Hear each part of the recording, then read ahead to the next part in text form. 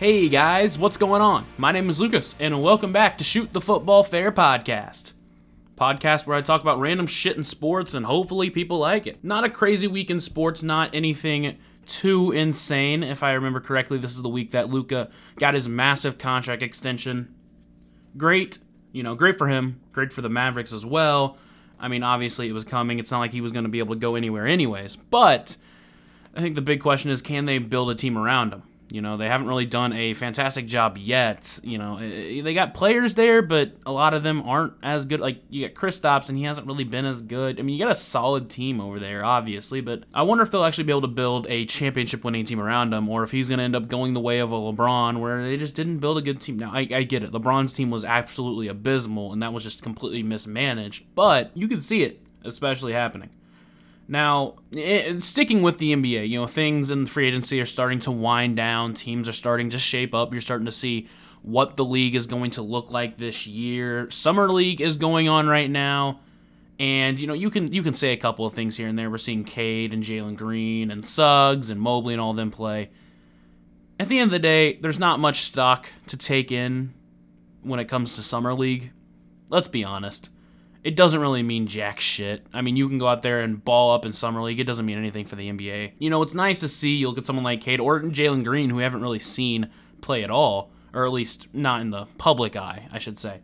And, it's nice to see what they can do. But, again, you look at people like Brandon Clark and Josh Hart were both Summer League MVPs, but, I mean, they're solid players, but, I mean, they're nothing special. So, it's kind of like a preseason, but it's not nearly it's not even a preseason, though.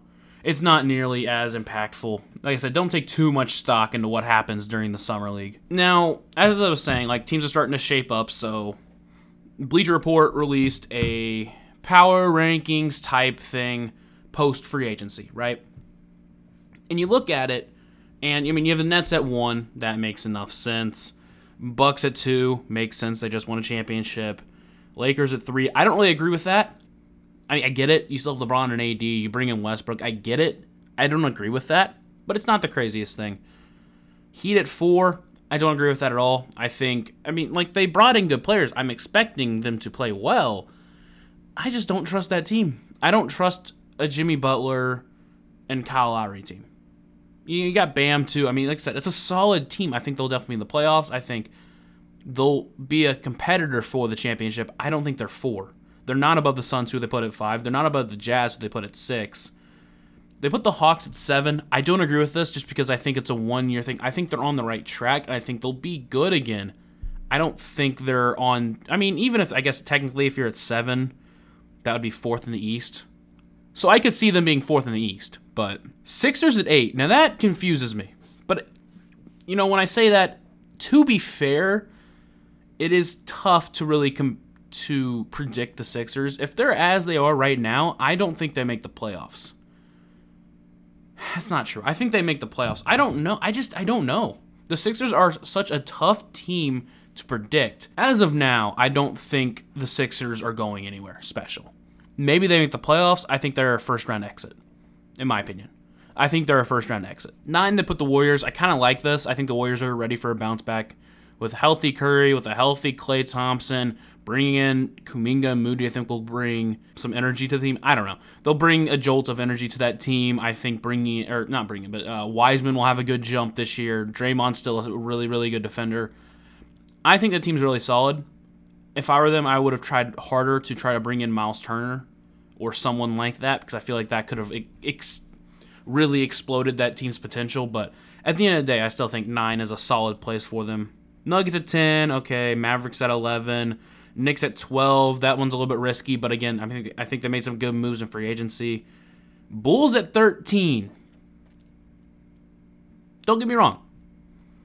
I think the Bulls made some good moves, especially since they lost all their draft picks for the next couple of years. But, Lonzo Ball, solid pickup, but the money, and then you still have LaVine, you still have Vucevic. Patrick Williams and Kobe White are still young potential stars. But bringing in DeMar DeRozan, I don't really think helps that team out. No offense, I think DeMar DeRozan is a great player and will be remembered as such. But his game, the way he plays the game of basketball doesn't really fit the new age, and I hate to sound like that, but it doesn't really fit the new age. And they don't really have someone who can. I mean, you got LaVine. LaVine is a great player. Other than that, Lonzo Ball, I should say, Lonzo Ball is a great, pure point guard. But he's not a knockdown three-point shooter. Obviously, DeMar DeRozan is not. Vucevic is a center and can shoot the three ball. I don't really like the moves I like the moves they made, I should say. I don't really like bringing in DeMar DeRozan. I don't really think they're going to compete. I don't think they're going to make a playoff this year. I don't think they're going to make the playoffs. Now, here's the thing. Them at 13 is one thing. Who they have under them, I'm going to skip down a little bit. At 19, you have the Grizzlies. A team you would expect to have a solid upgrade. Or they would continue to grow. At 18, they have the Clippers. You mean the team that almost made the championship, right? You have them at 18. And I know Kawhi is hurt. And he hasn't technically re-signed yet. But he's supposedly going to re-sign. And he's not like he's missing the season. At least not as of now. And it's still pretty much the same team. At least the Kawhi injury makes sense. At 17, they have the Pacers. Which I just don't get, because this is a team that, with the same roster, same roster but not as good, because they didn't have Karis LeVert, was on track to win 50 games just a couple of years ago. What changed? It's recency bias, obviously. But this isn't even as crazy. At 16, they have the Celtics, who actually brought in Dennis Schroeder, which I think is great. But they still have Marcus Smart. They still have Jason Tatum. They still have Jaylen Brown. I'm not a massive fan of the Celtics. I think they're a couple of pieces still away from winning a championship. But how do you put them at 16? Whenever you put the Hornets, yes, the Charlotte Hornets at 15. This is a team that finished under the injured Pacers, under the Wizards, under the Celtics last year. All they did was bring in Kelly Oubre. They drafted James Bouknight and Kai Jones, which that's a pretty good draft haul right there. I think both those players will be solid, or at least Kai Jones. I think he is set up to be really good in this league. And you think they're going to finish magically above the Pacers, who, if you really look at it, bring in Chris Duarte, who's apparently, a guaranteed solid, really good player. If you look at the Warriors, they're predicting him to be a Klay Thompson clone. And they also brought back TJ Warren from injury. And they brought in a stud coach in Rick Carlisle. And they're also predicting Charlotte to beat the Celtics, who last year were better than them and are still better than them. This one blows my mind, is putting the Hornets at 15. It just doesn't make sense. You go up, you put the Blazers at 14, which is tough not to put them up there because of Lillard. I get it. 13, the Bulls. I've already talked about this. Fucking stupid. I just, above the Celtics and the Pacers and the Clippers, in my opinion, the Blazers? How? It's funny because in a separate Bleacher Report article, they listed DeMar DeRozan as the worst signing. Either way, I found that a little bit funny. I do think the Nets should be at the top, personally. But if I'm putting some teams around, I'm putting the Bulls, the Bulls, the Blazers, and the Hornets below the Celtics, Pacers, and Clippers. Pretty easily. The Pacers will always be predicted to not make the playoffs. It's pretty much every year. And last year was correct, mostly because of injury, and apparently Mr. Clean is apparently an awful coach. But I think this year, Rick Carlisle is a proven great coach, and I think that when bringing him in, I think they're going to make the playoffs. I don't know what seed. It's going to see what they do, and it depends on how they use the combination of Sabonis and Turner, but that is a topic for another day when I talk about more what I think is going to happen in the league. So, moving on to the NFL. Training camp is in full swing. Preseason starts this week. There's actually already been the Hall of Fame game already happened.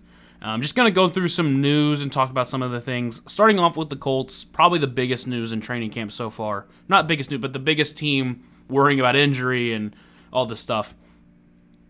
according to reports, Carson Wentz and Quentin Nelson are both trending towards playing in Week 1, which is fantastic to hear, considering that would be almost exactly the 5-week mark. It felt like with Quentin Nelson, it was probably going to be the shorter of the two there, but with Carson Wentz, you just had no idea. But hearing both of them trending in the right direction is great, especially when you look at the beginning of their schedule. We already talked about it in last podcast. The beginning of their schedule is probably the hardest in the NFL, and especially having Quentin Nelson and Carson Wentz for those games, I think is going to be massive. I mean, that could be the difference in making the playoffs right there. That alone. Another thing, I think it was someone in the NFL analyst sphere put, and I didn't see the actual video. I just saw people take screenshots of this. They are predicting the Colts to go 7-10, miss the playoffs. Worst case scenario, 4-13, which I can say, worst case scenario, I could see a very rough year. But I'll talk about that in a minute. But their best case scenario was 9-8, which is weird because if you really look at it, best case scenario is Carson Wentz and Quentin Nelson are healthy Week 1. They get 2017 Carson Wentz. The team just continues to get better, and they're the best team in the NFL. That's best case scenario with a team like this, because I've talked about this before. Colts are an insanely well-built team. The only issue for them the last couple of years has been the quarterback position. And their team is it's only getting better. They have one of the best offensive lines in the game, if not the best. If you look at just strictly trios, they probably have the best trio of running backs in the league. Now, is that trio of running backs better than just Derrick Henry by himself? No. But that's not the point. It's that from top to bottom, one of the best built teams in the league. If they get 2017 Carson Wentz, I don't see a way where the Colts aren't a top 2 or 3 team in the NFL. Just that simple. Best case scenario was not 9-8. Now, I could see a 4-13 year. You got to look at it like this. They have a really tough start. Let's say Carson Wentz, even though he's trending, he has a setback, right? And he doesn't play for the first 6 weeks. Hell, he doesn't play for the first 8 weeks. That's worst case scenario. They start 1-7, 2-6 maybe, because it's a tough schedule. Jacob Eason and Sam Ehlinger aren't ready yet, and they start 2-6, 1-7 maybe. Then it just kind of starts to snowball, and they kind of just, give up on the season per se. They come back and they rebuild for the next year, but they end up around 4-13. I would say probably closer to 5 or 6 wins, but so I could see a worst case scenario where that happens. The only issue is that I don't think it's going to happen, and they do have a really tough schedule this year. So them missing the playoffs is a very real possibility. I just think they're going to be one of the better teams in the NFL this year, and I think they're going to win those games. So moving on, and more in the AFC South, there's a couple more things I need to talk about. First off, the Texans. I didn't realize this. Why did they decide they want to have all the running backs in the league and just not be good at anywhere else on the team? Now, I said the Colts might have the best trio of running backs. I think I lied. Now, if you add in the offensive line, I think Colts win that battle. But they don't, because the Texans have David Johnson, Phillip Lindsay, and Mark Ingram. They also have Rex Burkhead. Why? I just don't get it. From a player's perspective, if that's all you can get, okay.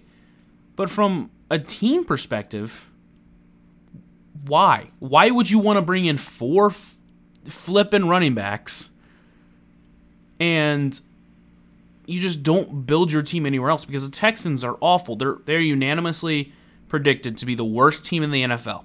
I feel like everywhere I see, they're the worst team. So why would they decide, hey, let's just get all the running backs and not build the team anywhere else? Taking out legal issues. Here's the difference between Deshaun Watson and the Deshaun Watson and Aaron Rodgers situations. Aaron Rodgers has a really good team around him. The Packers GM, Brian whatever, has done a fantastic job of building that team. Maybe he didn't do a good enough job at pleasing Aaron Rodgers, and you can blame him for that, but the team around him is very, very good. You look at Deshaun Watson, and I know it was Bill O'Brien for the most part, there was no team around him. So when both these players ask out, there's one player who deserves to ask out, and the other one that, sure, maybe he deserves it, but it's not because of the team around him, right?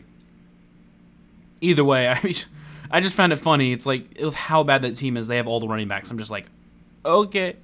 To all their own, I guess. All right, the final AFC South team I want to talk about, the Jaguars. Apparently, Urban Meyer coming out saying there's a QB competition between Minshew and Trevor Lawrence. If there was a competition, if there was any competition, like it was actually going to be close, Trevor Lawrence wouldn't be a Jaguar because they would have won more than one game last year. It's not a competition. I mean, I can see why he's saying it, to make sure Trevor Lawrence goes out there and plays well and make sure he wins the job. I get that. And usually you don't want to play a rookie quarterback right away if you can help it. But when the other quarterback is Gardner Minshew, who, I mean, I love Gardner Minshew as a person. He's a very interesting character. If he was a good quarterback, it'd be really, really fun. And I know a lot of people want him to be a good quarterback because of how fun that would be. But, I mean, he's not really that good of a quarterback. He had a shot to win the job last year. He had a whole season, and he didn't do it. So there isn't really competition there. I feel like that's just to make sure Trevor Lawrence goes out there and plays well. Moving on to the next QB competition. Apparently, the Broncos are seeing no separation between Drew Lock and Teddy Bridgewater. This one's a tough one. Drew Lock has shown some potential, and it feels like he could be good. He just hasn't been good yet. Now, is that because he has no offensive line? Maybe. But it feels like the Broncos actually have a solid offensive line and a solid team over there. So, I don't know. You also have Teddy Bridgewater, who, I don't know, man. I feel like he's just gotten a bad rap in the NFL. I feel like he's always been a solid quarterback. He can lead a team to a championship if you get him on the right team. Yeah, I was kind of hoping for a while, the Colts would go out and get him because I feel like he's a solid quarterback that just hasn't gotten a good rap. So, but I don't know. I genuinely don't know because, like I said, Drew Lock has potential. He seems like he has potential. He just doesn't live up to it. Kind of like a Daniel Jones, but Daniel Jones doesn't have any competition around him. So, next QB talk I want to talk. Apparently, it's too close to call between Jameis Winston and Taysom Hill for the Saints. It's not. I'm going to tell you right now, it's not. Because we saw the difference between Jameis Winston and Taysom Hill last year. Jameis Winston was actually really solid. He can help that team try to continue to win, even if they are in flux and about to just completely self-destruct. But Taysom Hill barely beat a quarterbackless Broncos team last year. Barely. If the Broncos had any quarterback, they could have brought in Colin fucking Kaepernick on no time to even study the playbook. The Broncos probably win that game because Taysom Hill was abysmal. He was abysmal. He barely outplayed a guy who hasn't played quarterback since his high school days. Well, maybe college days. I can't remember. But either way, we saw last year who should be the quarterback for the Saints. And it's not Taysom Hill. Basically, it's not Taysom Hill. Now, I know Jameis Winston was not good. It's the best way to put it with the Buccaneers. But he looked really good last year, and he has ability to throw a fucking football. If you can teach him not to throw interceptions every other play, I think you have a guy who can actually carry a team. Finally, a big thing people are going to watch this year is how Jordan Love is going to play in the preseason. And I think this is going to be interesting because this is pretty much guaranteed to be the last year of Aaron Rodgers with the Packers, right? If Jordan Love is I want to say an average starter level quarterback. If he is an average starter level quarterback, I think that team could still compete for a championship next year. Or hell, this year. I know you're not going to pick Jordan Love over Aaron Rodgers, but when you're looking to the future, if he has any semblance of ability, that team is really well built. And I already talked about this today, but I'm going to continue to talk about it. You take out Aaron Rodgers, that team is still really good. I'm sorry. I'm not going to sit here and try to say whether Aaron Rodgers was right or wrong. I don't care. All I know is that whether or not he's pissed, that team is really good. And you're not going to get much better teams in the NFL. Patrick Mahomes doesn't have a better team around him. He has a lot of weapons. He doesn't have a better team around him. He doesn't have a better defense. He doesn't have a better offensive line. He doesn't have a better running game. All he's got is Tyreek Hill and Travis Kelce. But even looking at it, Aaron Rodgers has Devontae Adams, who is a better receiver than Tyreek Hill. He has Bob Tonyan, who isn't even on par with Travis Kelce. Sure, still really good. I don't know. I get why he'd be upset with them picking Jordan Love last year, but that team is really good. I'm sorry, that team is just really good. Basically what I'm saying is that it's going to be interesting to see what Jordan Love can do, because if he can be the guy, Packers may not be out of it whenever Aaron Rodgers leaves. Moving on to men's soccer, I just want to talk about this for just a split second. USA, going into next year's FIFA World Cup, is actually ranked 10th. It's very good for the team because you have seeding for the draws. I'm not exactly sure how it works, but seeded for draws, and hopefully you get a better draw if you're a better rank, which it makes sense in theory. So them being ranked 10th, which is the best for USA since 2006, is very impressive, especially after seeing what they did to Mexico. But speaking of Mexico, they're actually ranked 9th. Weirdly enough. I get it, it's Mexico, right? Typically they're better than the USA, and typically they're a really solid world team. But they just lost to USA twice this year. One time with America's B team. And they're 9th ahead of the USA? I don't know. I don't know if I agree with that part, but again, it's Mexico. I guess I get it, but it's tough to do that whenever they have lost to them twice this year. Looking at the rest of the rankings, Belgium's actually won, which kind of shocks me after their defeat to Italy, or their loss to Italy, whatever you want to say it, in the Euros. Brazil's 2, which I haven't seen Brazil play in a long time, weirdly enough, because I didn't watch any of the Copa America. But either way, Belgium's 1, Brazil's 2. So finally, we're going to move on to the MLB. The fight for the playoffs are heating up. Right now, Giants still have the best record in the MLB, which is kind of shocking still to me. It's still jarring. But they have the best record in the MLB. The Rays and Dodgers are right there, as well as the Brewers and Astros, who are just a game behind the Rays and Dodgers. Who would have thought the Dodgers are good? But here's what's crazy. If the season were to end today, the Dodgers and Padres would be playing in the wild card game. Which that is must-see TV if that happens. I'm just like, that would be insane to watch. And honestly, with how many good, like, I get it, the Dodgers seem overpowered. But the Giants have a better record. The Rays are always good because of the Rays. And the Astros still have their kind of super team over there. They're still playing really well. Finally, the Brewers, I mean, they're taking off right now. And I think their offense, I mean, Willie Adames is becoming a god, and who knows how that team's going to play. Like, I would not say the Dodgers winning the championship is a foregone conclusion just yet. Right now, you have to pick the Dodgers. It's tough not to. If I say there's a team that's going to beat them, I would either say the Padres in the wild card game or the Astros. I still like the Astros. I think they have a really good team. You know, whether or not you hate them from 2017, I think was the year, they still have a really good team. And since I feel like it'd be physically impossible for them to be using some kind of cheating without being caught, I still think they have a good shot at winning the championship too. A few other stories from the MLB, looking at the records. Right now, the Braves and the Phillies are tied for the division league at 59 and 55. That leaves the Mets in third at 57 and whatever they are. 57 and 56 or something like that. And it kind of just makes you feel like, are the Mets going to Mets it up again? It just feels like every year they're predicted to be this crazy team. They're going to push for a championship. And every year it feels like, they're predicted to make the playoffs. And they're predicted to make a run for the championship. And then they miss the playoffs. It's every freaking year. I don't know why. I don't know how. But it is.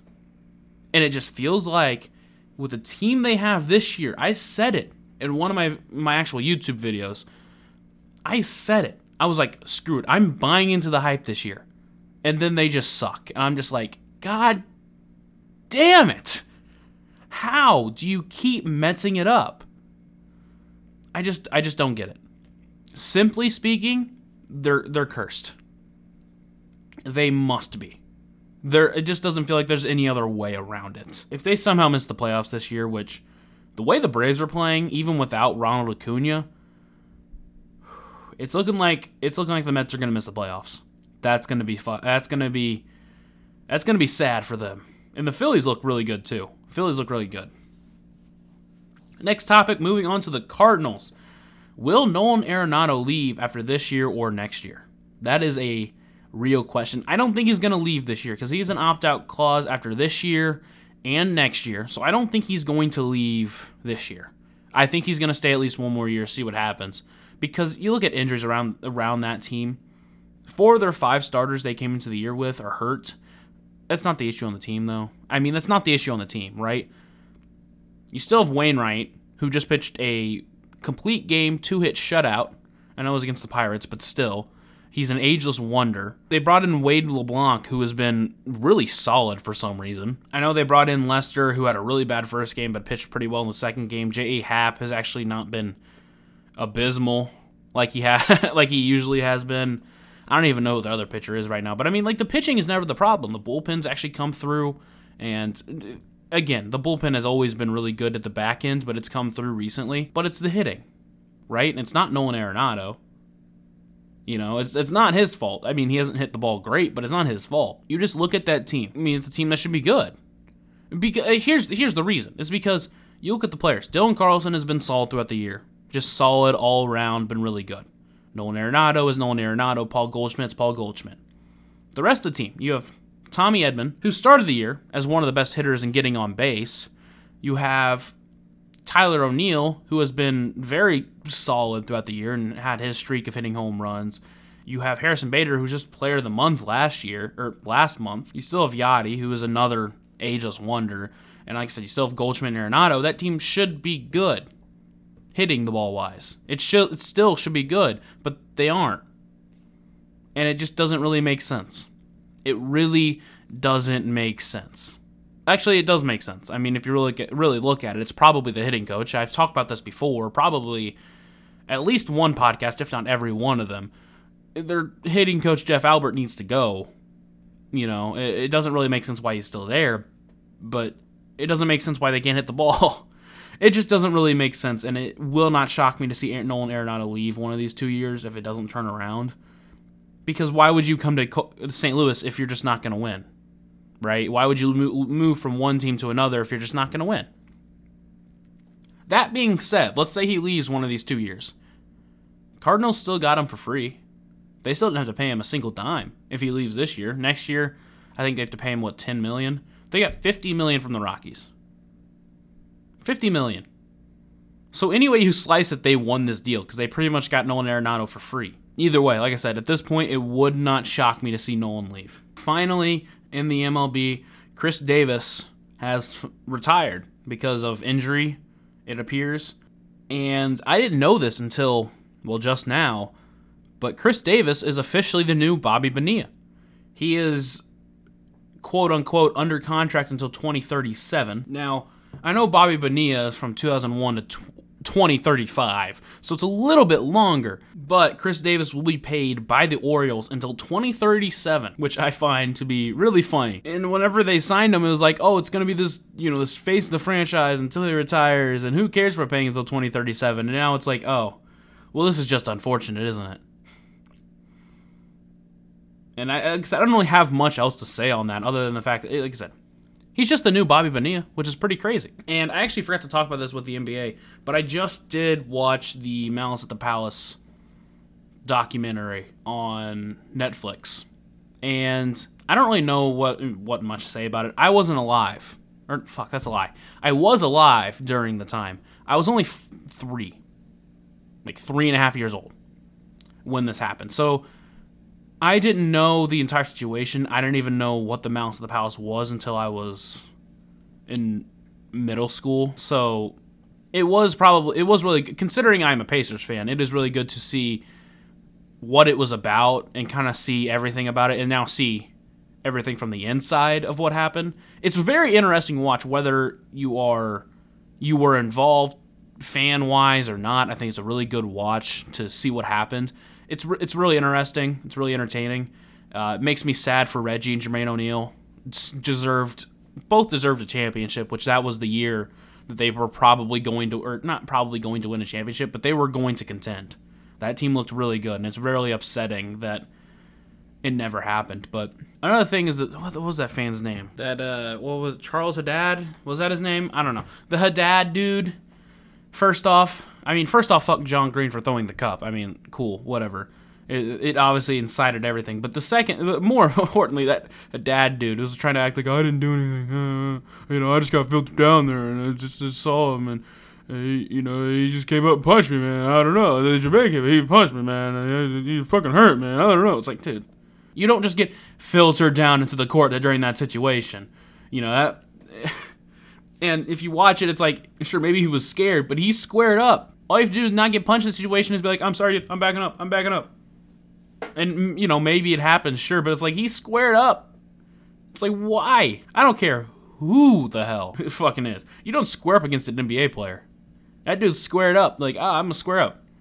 Then Jermaine came in and nearly killed the man. That was interesting, but like I said, it was a really good watch, and it, like I said, whether you're a Pacers fan, a Pistons fan, or just an NBA fan, it's a really good watch. It's really entertaining to see what happened, and I say entertaining. It's pretty dismal if you're a Pacers fan, but it's also, very sad. You look at someone, like I said, in particular, Jermaine O'Neal, who was on track to be a next top player in the NBA, and it just kind of all fizzled out because of that. That's pretty much all I have for this episode. Like I said, it's probably going to be a little bit shorter. There wasn't much in the ways of sports news. I tried to just go through the sports and talk about what was going on, but like I said, there wasn't too much between everything, but either way, it was an interesting topics. Like I said, check out the Mouse at the Palace Brawl on Netflix if you have not, or the old Untold series Mouse at the Palace if you have not yet. I highly recommend that.